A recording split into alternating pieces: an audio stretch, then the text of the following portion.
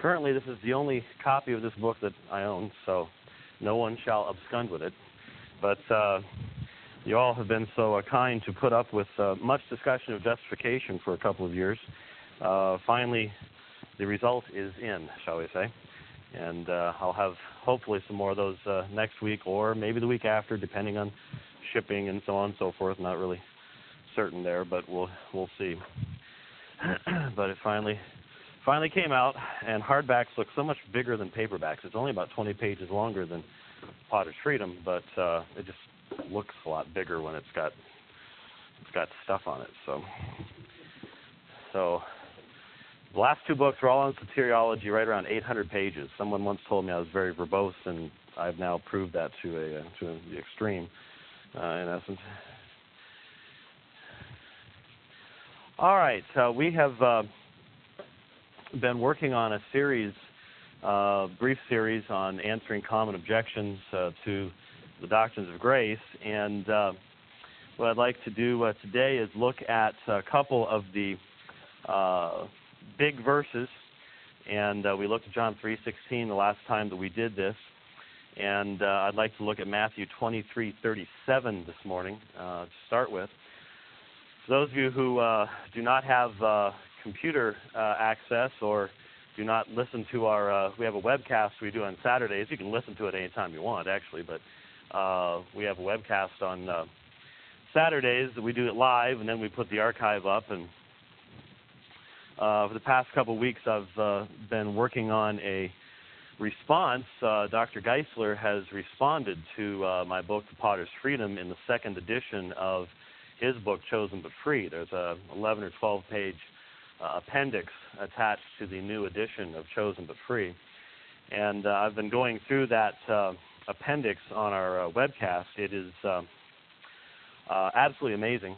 I was theorizing yesterday as to how in the world this got into print. My theory is that the book was given to an undergraduate student who took notes, and then those notes are turned into this appendix or something, because a large portion of the page numbers aren't even right.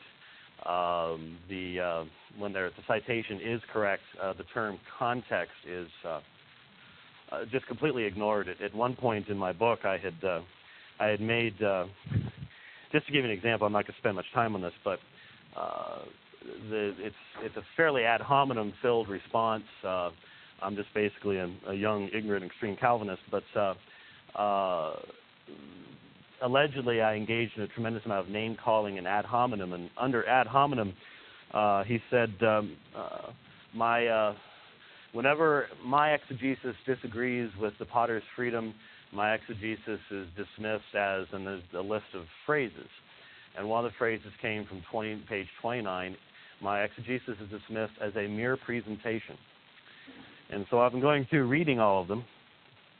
And here's page 29, and this is where the phrase comes from. Remember, this is where I'm allegedly engaging in ad hominem, which is argument against the man. It's not providing meaningful argumentation, but it's just attacking the person. You know, if I were to have an argument with one of you, and instead of responding to your point, I would say, yeah, well, your shoes are ugly. That's an ad hominem argument. It actually doesn't mean anything, but I'm just arguing against you as an individual. And so that's the accusation that's being made against me. And the alleged phrase, as I mentioned, is that I dismiss his position as mere presentation. Well, here's the context that came from. There is great confidence in trusting in God's sovereignty, especially when it comes to the fact that even Christians are willing to place their own supposed freedom and autonomy over the true freedom and autonomy of God. I have seen many precious souls struggle through these foundational issues and emerge changed, strengthened with a new and lasting appreciation of the holiness and love of God, along with a passion for His grace that cannot be erased. While I am grieved at the confusion that books like CBF cause, CBF is Chosen But Free, I am confident that the Word is so clear, so plain, and so compelling that the mere presentation of its truths is sufficient for the child of God, and it is to that we now turn. There's the phrase. I'll read it again. I am confident that the Word is so clear, so plain, and so compelling that the mere presentation of its truths is sufficient for the child of God. That's ad hominem argumentation against Norman Geisler.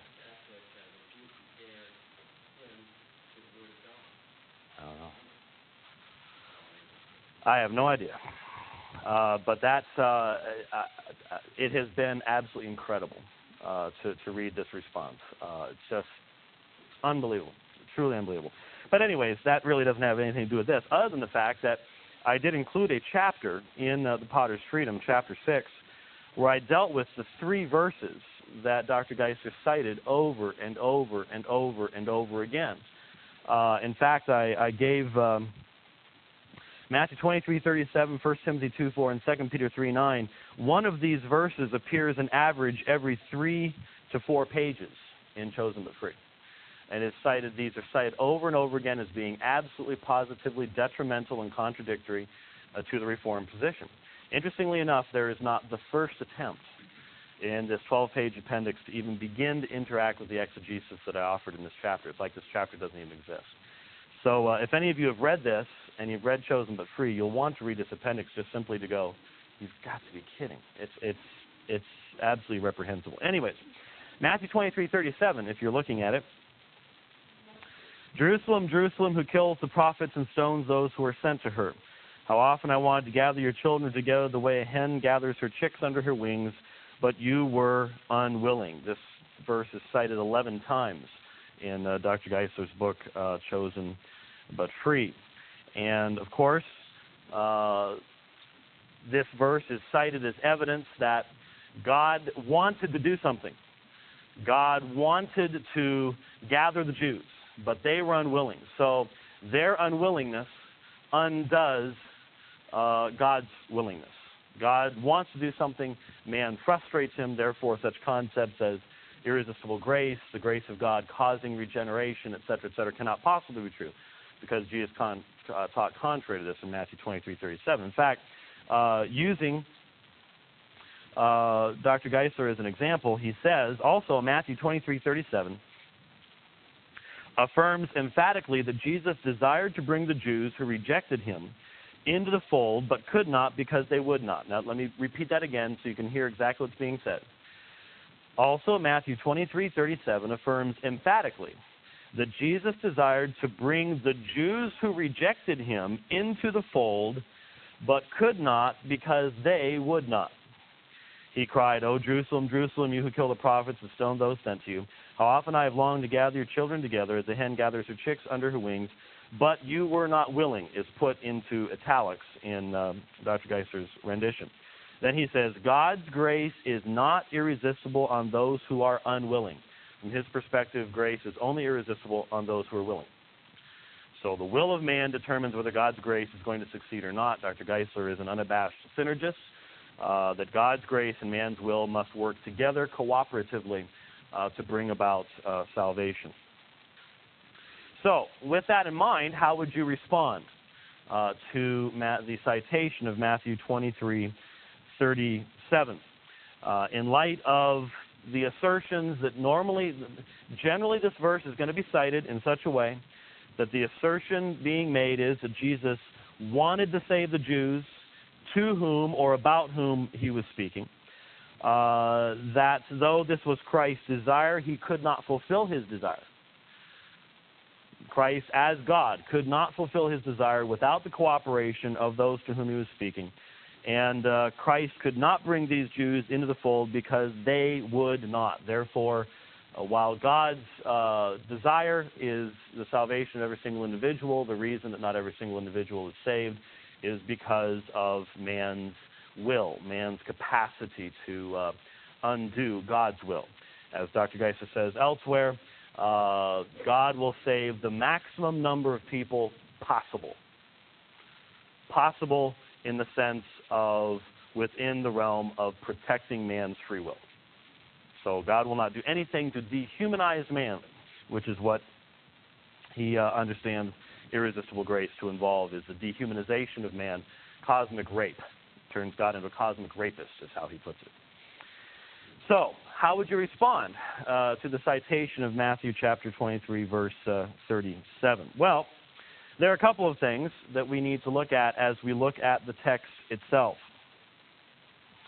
First of all, I think it would be good, obviously, as it always is, to go back and to place this within a context. Almost all the time when we have a issue with the verse, it's because it is being cited outside of its context and with concepts attached to it that were not a part of the original context. So if you go back to Matthew chapter 23, you, thinking of the Gospel of Matthew, realize that this is toward the end of Jesus' ministry. This is right before the Olivet Discourse, Matthew chapter 24. And Matthew chapter 23 is probably one of the strongest language chapters in all of the Bible.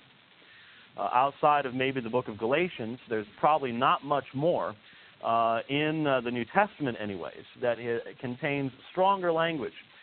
Matthew chapter 23 gives to us the denunciation of the Jewish leaders, the denunciations of the scribes and Pharisees and Sadducees. And the phrase, you hypocrites, you whitewashed walls, you tombs filled with dead men's bones, comes to our mind as we read through Matthew chapter 23. This is not exactly the milquetoast Jesus view that many people would like us to have. You know, Jesus was just always so very nice and kind and, never said anything strong and was very politically correct. Well, Matthew chapter 23 is not politically correct in any way, shape, or form. And so it's in this context of the denunciation of the Jewish leaders that we have Matthew chapter 23. It is not a passage. Matthew chapter 23 is not a passage on the will of man, the will of God, issues of sovereignty and salvation. That's the first thing to notice, is that in almost every situation where Arminians raise passages that they believe are absolutely destructive of God's sovereign grace, for some strange reason, they do so outside the context of clear soteriological teaching. That is, teaching that is specifically on the doctrine of salvation. They're not going to derive this from John chapter 6. They're not going to derive this from Romans chapters 8 and 9 or Ephesians chapter 1, where the subject is specifically soteriology. They're going to pull these short, brief passages from other contexts and apply them in such a way as to substantiate their point. That's what we have here as well. Let's look at the immediate context, beginning at verse 31. Therefore, you are witnesses against yourselves, that you are the sons of those who murdered the prophets. Well, those who murdered the prophets are what? They're the enemies of God. He is addressing here enemies of God, the Jewish leaders who are enemies of God. Fill up then the measure of your father's guilt. Serpents, brood of vipers, how can you escape the condemnation of hell? Just let that one sink in for just a moment. Jesus has just identified these people as, you snakes in the grass, you brood of poisonous snakes and vipers, how can you escape the condemnation of hell? Therefore, indeed, I sent you prophets, wise men and scribes. Now notice, he is differentiating between these people and the holy men of ancient Israel, who were prophets and wise men and scribes. They were sent from God. These people were not. Some of them you will kill and crucify, and some of them you will scourge in your synagogues and persecute from city to city. You're going to be the ones who are going to persecute my followers, just as your fathers killed the prophets, just as your fathers were guilty of shedding the blood from Abel to Zechariah. Guess what? You are going to continue this even in the future after my death and resurrection. You're going to persecute my followers. That on you may come all the righteous blood on the earth, from the blood of righteous Abel to the blood of Zechariah, son of Berechiah, whom you murdered between the temple and the altar, which I find fascinating because that took place 400 years earlier. But who killed Zechariah? But the Jewish leadership. And he's holding them accountable. And it's interesting, by the way, just in passing, that verse 35 is an indication of the canon of the Old Testament Scripture. If you're familiar with the discussion of this, you know that the story of Abel is found in the book of Genesis. The story of the murder of Zechariah, son of Berechiah, is found in 2 Chronicles, which was the last of the Old Testament books in the Hebrew order of the canon. If you look at a Hebrew Old Testament, you'll see 2 Chronicles is the last book. So it'd be like saying from Genesis to Revelation for us. It's the same thing that's being said here. Verse 36, assuredly I say to you, all these things will come upon this generation.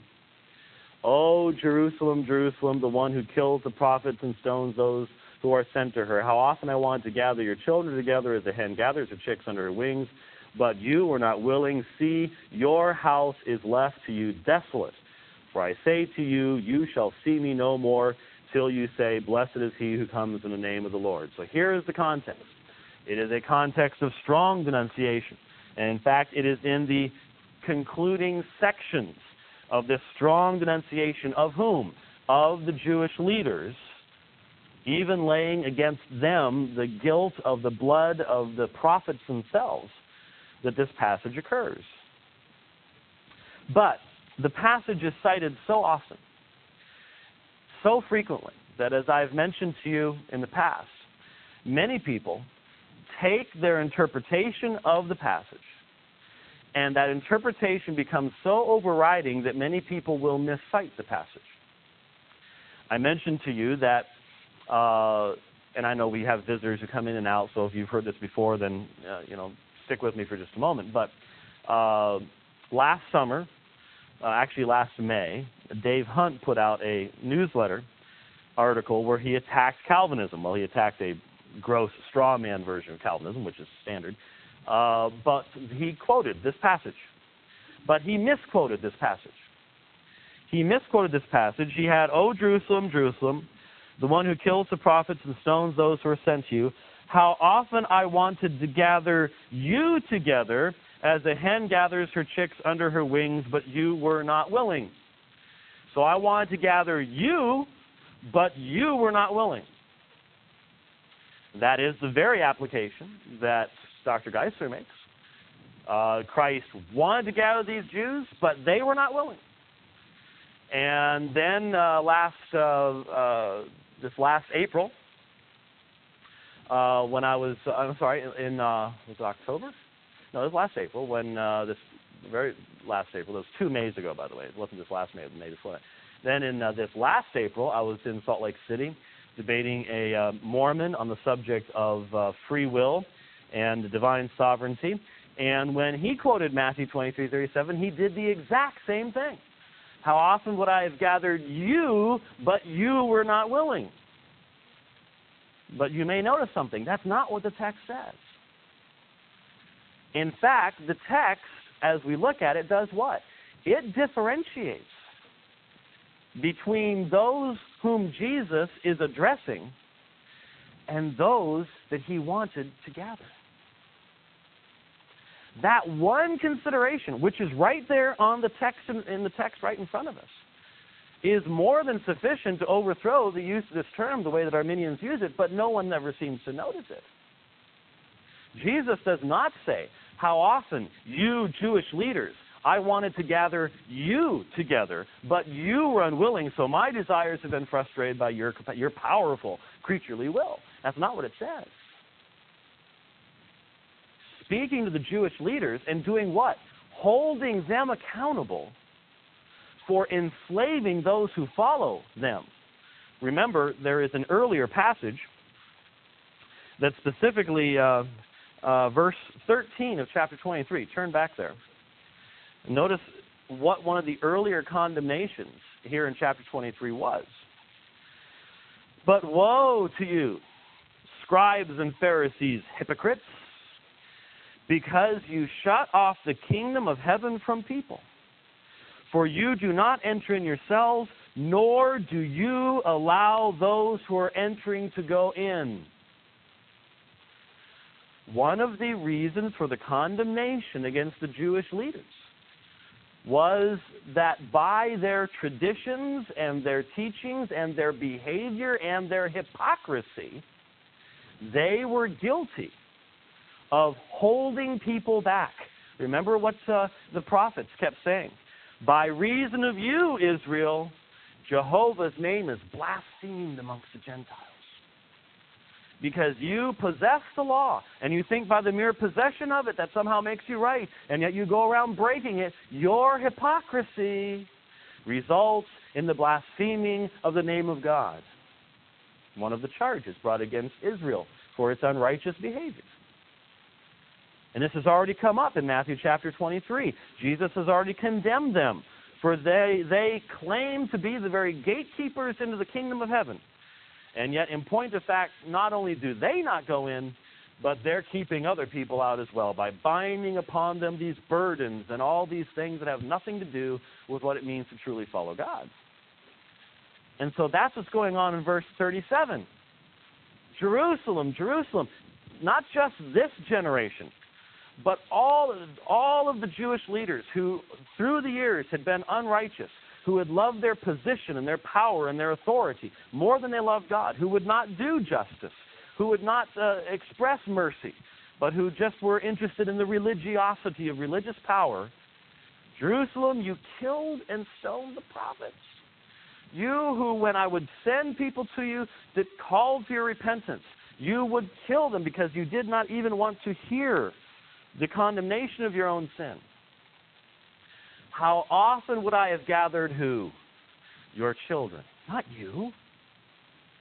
Those who Jesus found himself ministering to all the time. Those who lived under the oppressive religious regime of the scribes and Pharisees. We know from the writings of the scribes and Pharisees and the Sadducees of the day, especially the Pharisees, that they did not believe that the Am Ha'aretz, the people of the land, who did not follow every single little prescribed washing and ritual, God's grace is not for them. God's grace is not for the Am Ha'aretz, the people of the land, certainly not for the Gentiles, not for the Samaritans, and it's not even for you if you're a child of Abraham and yet you don't follow our particular rules. These are the ones who still, if they wanted to bring sacrifice, if they wanted to go to the temple, these are the people who were in charge. It was the Sadducees that controlled the priesthood, and the scribes were the ones who were leading the synagogue worship, and this was just the corrupt leadership of the day. There wasn't anything you could do about it. If you wanted to go to the temple, these are the people you had to deal with. They were in charge.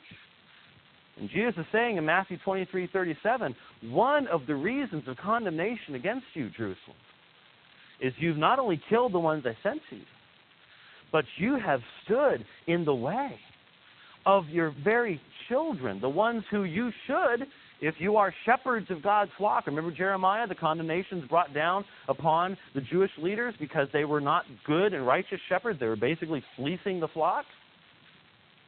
You have an even greater condemnation because you have stood in the way of other people. You have deceived. You have bound burdens upon them. And what does the next verse say? Your house is left to you desolate.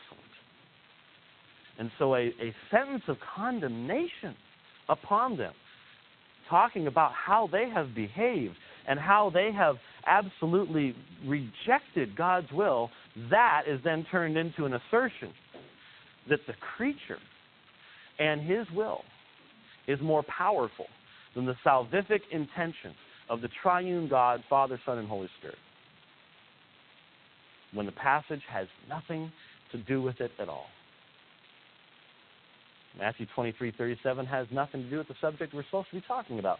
But the reason we have to address it is because of the constant and repetitious citation of it. And some people have heard it cited so often, so many times, that if you even stop to say, hey, let's look at the context of that. Let's go back and read some verses. Most folks don't even know what the context is. It's just, well, that's what the passage says. Yes, sir.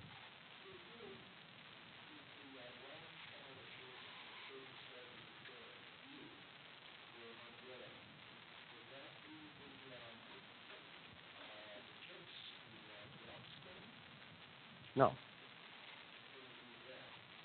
Jerusalem, you who killed the prophets, often would I have gathered your children, but you were unwilling. The object of the address does not change. They were unwilling that their children be gathered. Think about it. What's the last thing that a false religious leader wants to lose? His followers. His followers. That's his power base. What's the last thing that a corrupt politician wants to lose? His voters. And he'll do anything he can to keep his voters, to keep his voting base. And the religious leader, in this case, the Jewish leaders, which has been the subject all along in Acts 23:37, they themselves have stood in the way of Christ's ministry. But what does John tell us? That halfway through Jesus' ministry, what was decided about anyone who would follow Jesus? Out of the synagogue. You're put out of the synagogue. And if you're put out of the synagogue, then you're put out from your family, you're put out from your entire social situation, et cetera, et cetera. What are they doing even in Matthew's gospel? They're following him around. And you can just know that they're at all these meetings, and they're seeing what people are listening. And then after the meetings, they're going up to folks. Well, you know, the Jewish leadership in Jerusalem hasn't exactly approved of Jesus of Nazareth. I mean, these guys are plotting his death. You know that things like that are going on just as well. So the children, are the ones who are their followers, and the ones who are unwilling are not. It wasn't the huge crowds that followed Jesus. It was their leaders who were unwilling that Jesus' ministry be pursued amongst them. I think I've seen either. Yes, sir.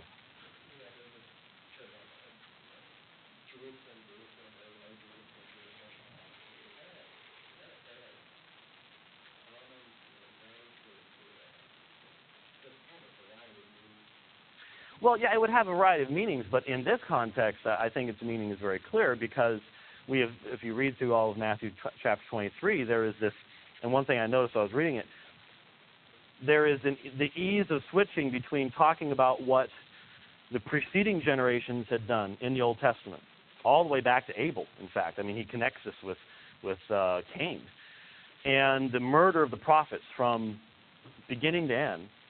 And then it switches to, and you will continue to do this. So there's this spectrum of we're here, this is the future, this is the past, but you are consistent all the way through, just as Stephen in Acts chapter 7. You stiff-necked, hard, rebellious people. You're just like your fathers. And nothing's changed. And so Jerusalem then becomes the picture of this established religious center of authority that simply refuses. And of course, the lament of the prophets is heard in this as well. How many times does God's judgment become pronounced upon Jerusalem as a picture of the entirety of the people who will receive punishment when the Babylonians come and take Jerusalem into captivity? Yes, sir.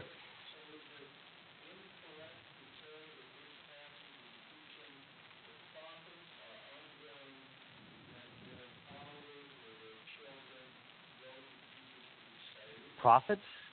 You mean Pharisees?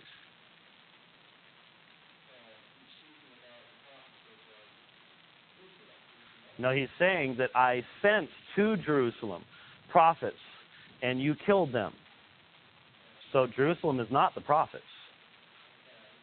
So this is the Jewish leaders are unwilling that Jesus' ministry be pursued amongst them.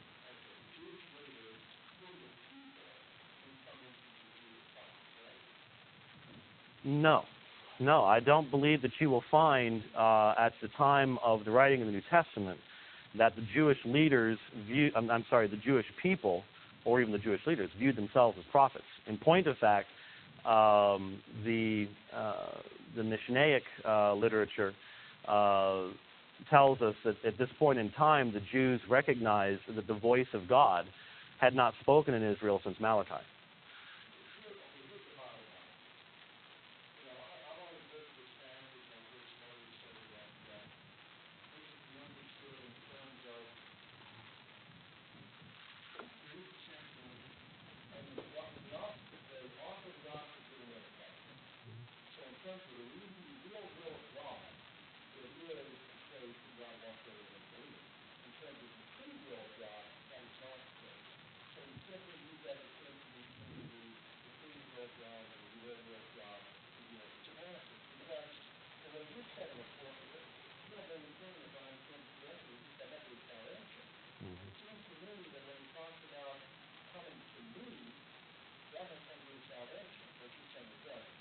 What I'm saying is that the text makes a very clear and inarguable distinction between Jerusalem, which kills the prophets, and the ones that Jesus is talking about gathering as a hen gathers the chicks under her wings. It is not the Jewish leaders to whom that is addressed. There is a distinction between the two, and we have to deal with what that distinction is. This is not a discussion of salvation. It is a discussion of why it is that the Jewish leaders are going to be condemned and their house is going to be left to them desolate, which is what the next verse refers to.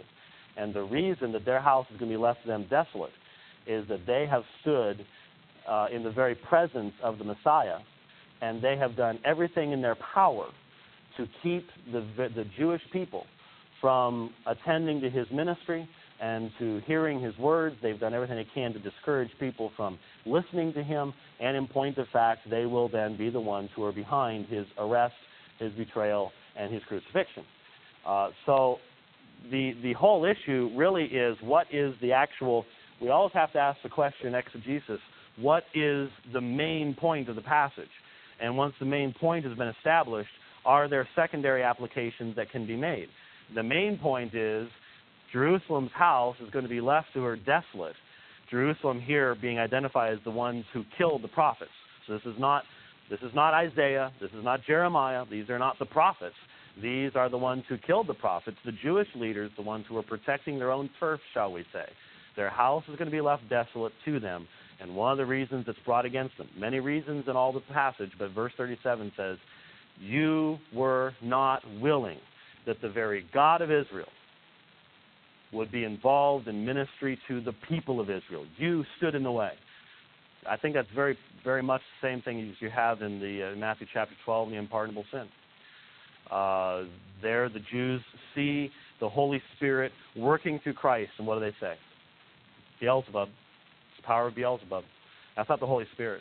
They are so warped, they are so twisted, they are so ready to call white black and black white, that they can see the Holy Spirit of God ministering and delivering people, and they go, oh, power of the devil, power of the devil. Why?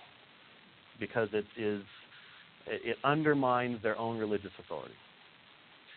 But whatever we do with the passage, we have to recognize it differentiates between the ones that Christ spoke of gathering and the ones who were unwilling. The ones who are unwilling are the Jewish leaders. They are not the ones that Christ is trying to gather. That is their unwillingness to acquiesce to the work of Christ that is at issue here.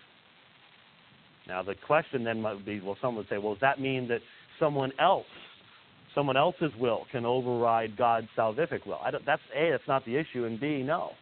Because God did save a remnant even in that day. So all the work of the Pharisees was going to come to naught, as we see once the Holy Spirit is poured out. But that's not the issue here. That is simply not the issue here. We have to allow the text to speak for itself. And that's why, as well, in the brief few moments here that we have, let's take a look at the next passage, 2 Peter chapter 3.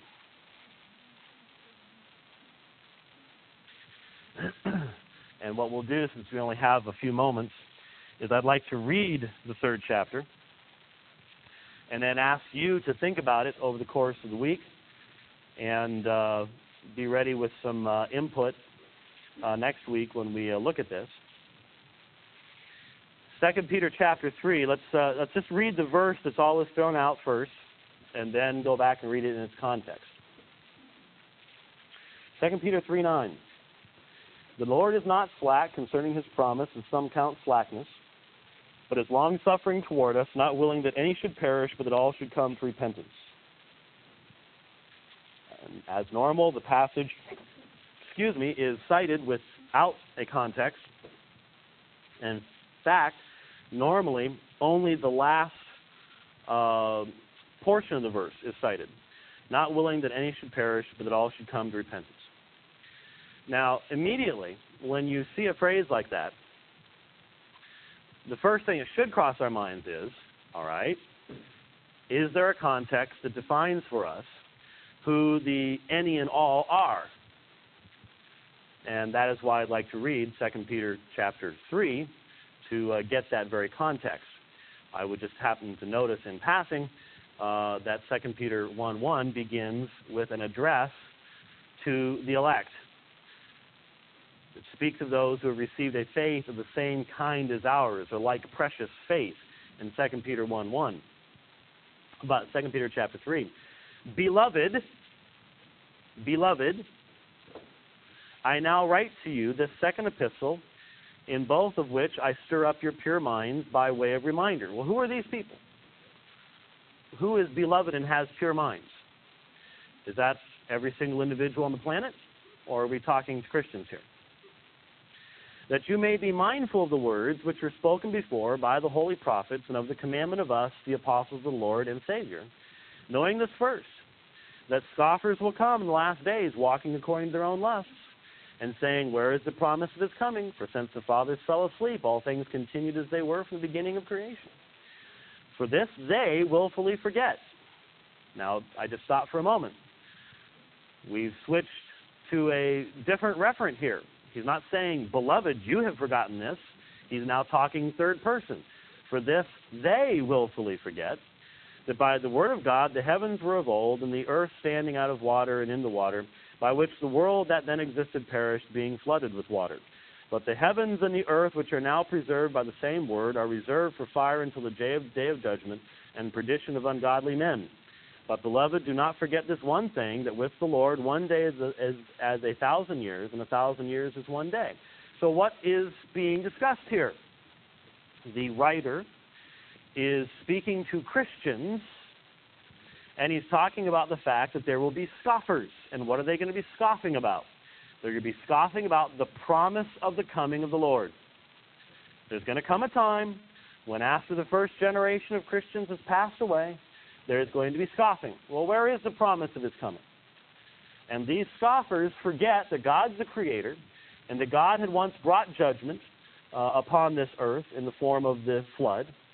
And these individuals don't understand that our time frame and God's time frame are not the same. So who's it being addressed? Christians are being addressed. What's being explained? Well, why has there been this delay in the parousia? Why Christ has not returned yet. People are scoffing. Why? Well, with God, 1 day is 1,000 years, and 1,000 years is 1 day. So with that in mind, the Lord is not slack concerning his promise, as some count slackness, but is long-suffering toward us. Now, if we stop right there, lay aside all our preconceptions. So far, very clearly, we've had believers, and we've had they, scoffers. And so now when it says, but is long-suffering toward us, logically and contextually, how are we to conclude what us is referring to? There has been direct address to the elect, to believers, and then third-person reference to those who are not. And so when it says, but is long-suffering toward us, here's a question. Upon what basis would anyone say, well, we know the immediate context is a distinction between beloved, those who have a pure mind, and the scoffers, but at this point we're going to change the context, and the us becomes every single human being on the planet. No more discussion of the difference between those who are scoffers and those who have a pure mind, the beloved. Forget about that. We're going to come up with a new context. The us is no longer the elect. The us is now all human beings. You see, that is the positive assertion being made by the Arminian. But I personally have never in my life heard an Arminian who cited the passage who gave me one reason for believing that, or even realized they were making the positive assertion that that's what was going on. It was just assumed. Well, assumptions have to be challenged. But is long-suffering toward us, not willing that any of what? Has to be us, should perish, but that all of what? Us, should come to repentance. So why is the parousia delayed? Why is the coming of Christ delayed? And why has it been delayed now, quote unquote, for almost 2,000 years? Because God is long-suffering toward his people, and he is gathering his people together. Aren't you glad the Lord didn't come 50 years ago? you wouldn't be around. Well, I suppose I should expand that out. So, I'm not going to point at anybody in particular, but, I suppose it is possible that maybe I just had an error there, But the day of the Lord will come as a thief in the night, in which the heavens will pass away with a great noise, and the elements will melt with fervent heat. Both the earth and the works that in it will be burned up. Therefore, since all these things will be dissolved, what manner of persons ought you to be in holy conduct and godliness? Who's you? It's back to the same. The audience does not change. Is Peter going to say this to the mockers? You mockers, your conduct ought to be in holiness. Huh? Of course not. Of course not. I'm sorry? Why not? But that's not the context. He's talking here to believers and saying, recognizing that all these things are going to be disappearing, therefore, what should not your behavior be? We're not talking about some general principle that, everyone should behave in a certain way. He's saying, you believers, recognizing the temporality of this world, your behavior should be in this fashion. That is, recognizing, as this goes on to say, looking for and hastening the coming of the day of God. That's not. Is that something that you would expect of an unbeliever? That they're going to be looking for that? In fact, that's what marks believers from unbelievers. We're looking for that one hope, the appearance of our great God and Savior, Jesus Christ, in Titus chapter 2.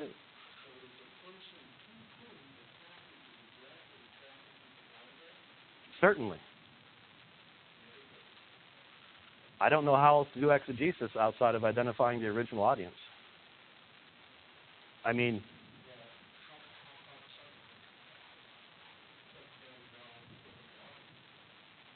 true, but you have to identify if a differentiation in audience is in the text, that has to be taken into consideration.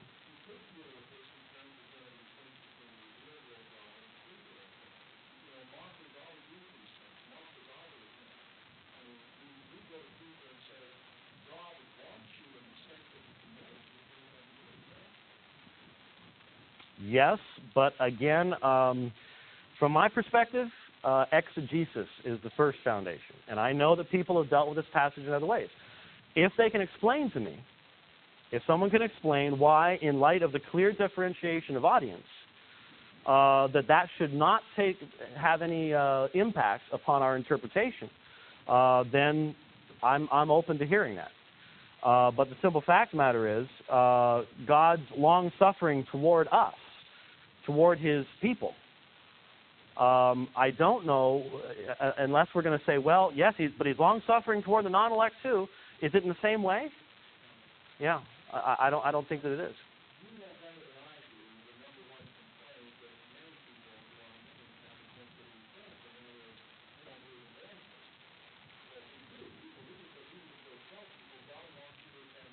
Mm-hmm. But I don't think that we need to do that in passages that do not force us to do so. I think we can take that very clearly from the apostolic preaching. The apostles, Wednesday night, we went through Acts chapter 13. The apostles clearly preached the gospel. They say we are light to the Gentiles. The Gentiles rejoiced upon hearing that. What's the result? All who are appointed to eternal life believed. If we take the apostolic example of preaching, this isn't an issue. And it's interesting to me that when people, I know what the objections are. And I happen to enjoy being a living contradiction to the objection. Because we're the only ministry that's in Salt Lake City every 6 months witnessing the Mormons. The Arminians don't bother. But I also am very careful. I really try to put extra emphasis in not allowing the objections that are raised against us that are not valid objections to influence exegesis. That's, I think, something that we really need to be very careful of in that particular situation. I wasn't going to go all the way through 2 Peter 3:9, but once you get going, it's sort of hard to stop. So the homework assignment won't be that. It'll be 1 Timothy 2:4. So write that one down. We don't have time to read that one, but write that one down. We'll look at 1 Timothy 2:4. Yes, sir. Real quickly, because we're out of time. Do those in 1 John 2:3, are those fellow believers of the whole world? We'll get that one later. That's not a at the end of class in 10 seconds response. Believe you me. So we'll get to that one later. Let's close the word of prayer. Father, we do thank you for the opportunity of thinking about your truth. We do ask that you would help us to be bold in our sharing of your truth with all those around us, that we would truly be those who speak of our faith in Christ, and that you would be with us now as we go into worship. We pray in Christ's name. Amen.